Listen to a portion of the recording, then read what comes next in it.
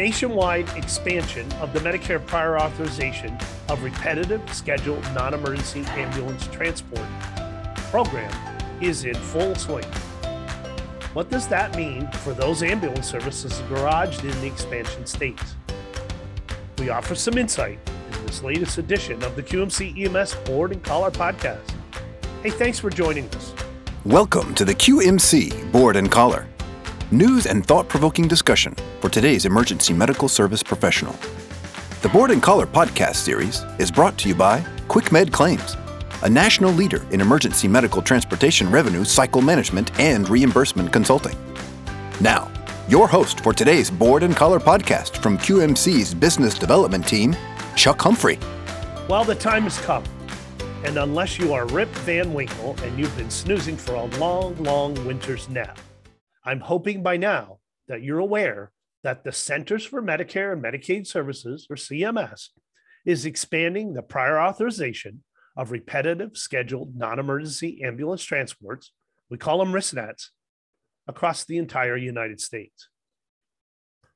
Now, if you're listening to me and you're an ambulance administrator in Delaware, the District of Columbia, Maryland, New Jersey, North Carolina, Pennsylvania, South Carolina, Virginia, or West Virginia, and you provide RISNAT services, then you are very much aware of this program. It is you who has been the guinea pig dating back a few years as CMS tested its theory using a demonstration model, which proved to save the Medicare program approximately $550 million to date. But for the rest of you, the time has come. Beginning on December 1st, 2021, those of you with the ambulance service garaged in Arkansas, Colorado, Louisiana, Mississippi, New Mexico, Oklahoma, and Texas were invited to the party. You're already part of it.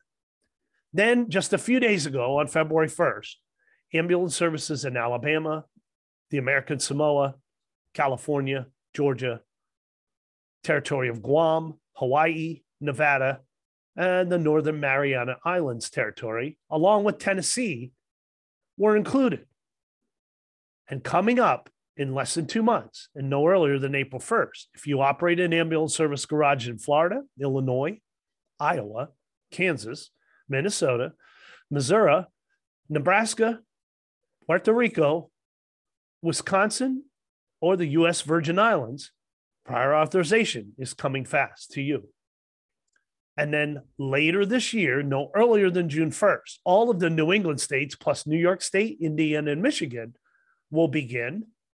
And then rounding out the year, and no earlier than August 1st, the final states to join the program will be Alaska, Arizona, Idaho, Kentucky, Montana, North Dakota, Ohio, Oregon, South Dakota, Utah, Washington, and Wyoming.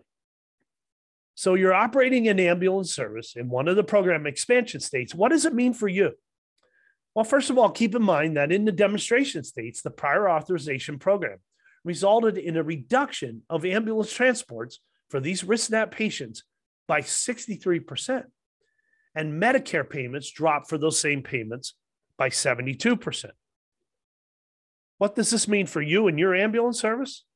Well, if you're heavily involved in RISNATs as part of your operating model with patients that are potentially marginally medically necessary for ambulance transport, you will see a tightening of your cash flow from Medicare fee-for-service for these RS-NHE transports, and certainly no slam dunk in getting these transports paid for common RISNAT transport reasons, such as dialysis, wound care, and believe it or not, in some cases, radiation treatments for cancer.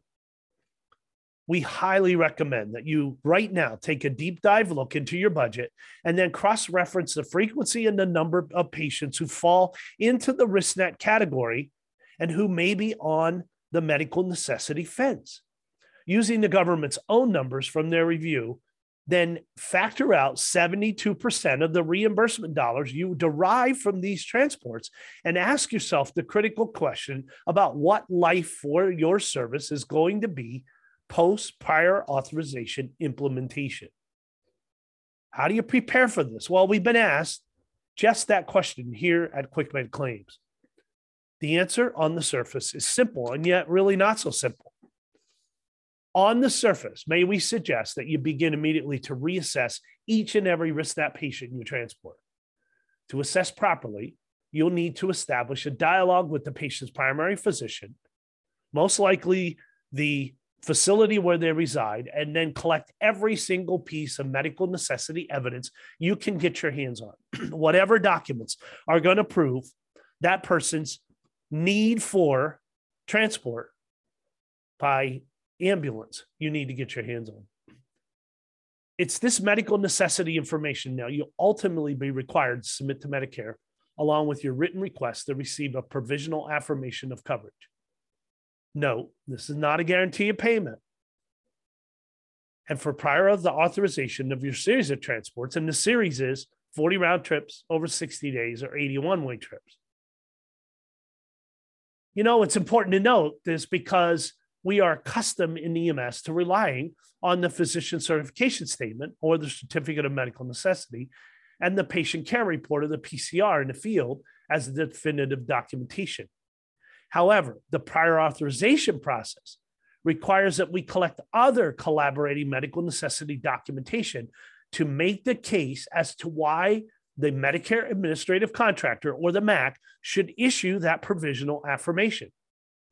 Without this additional documentation, again, not the run sheet, not the PCS, although they can be pieces, there will be no prior authorization provisional affirmation issued by the MAC, which will result in your RiskNats being suspended in the adjudication process pending pre-pay review. Folks, the word here is prior. And having said all of what I just went over, I want to close out this discussion by simply stating and making clear that this is a prior authorization. If you look in the dictionary, prior is defined as coming before in time, order, or importance. So as you are intaking potential RiskNat patients who are requesting to being transported by ambulance, you must begin immediately to map out how you will gather the necessary information and then submit the prior authorization request to the Medicare Administrative Contractor. Each MAC has a form and either an electronic or fax or snail mail avenue to submit the request form for consideration. This process must be completed prior to beginning the transport and then after each 60-day period. If you miss, it can result in you completing multiple RiskNats with no means of collecting from Medicare fee-for-service for these transports, which over time adds up to potentially large amounts of lost reimbursement dollars. And that, folks, wraps up our discussion of the prior authorization expansion in this edition of our QMC EMS Board and Collar podcast. Do check out our other many episodes today. We'll see you again soon, but until then, be safe out there.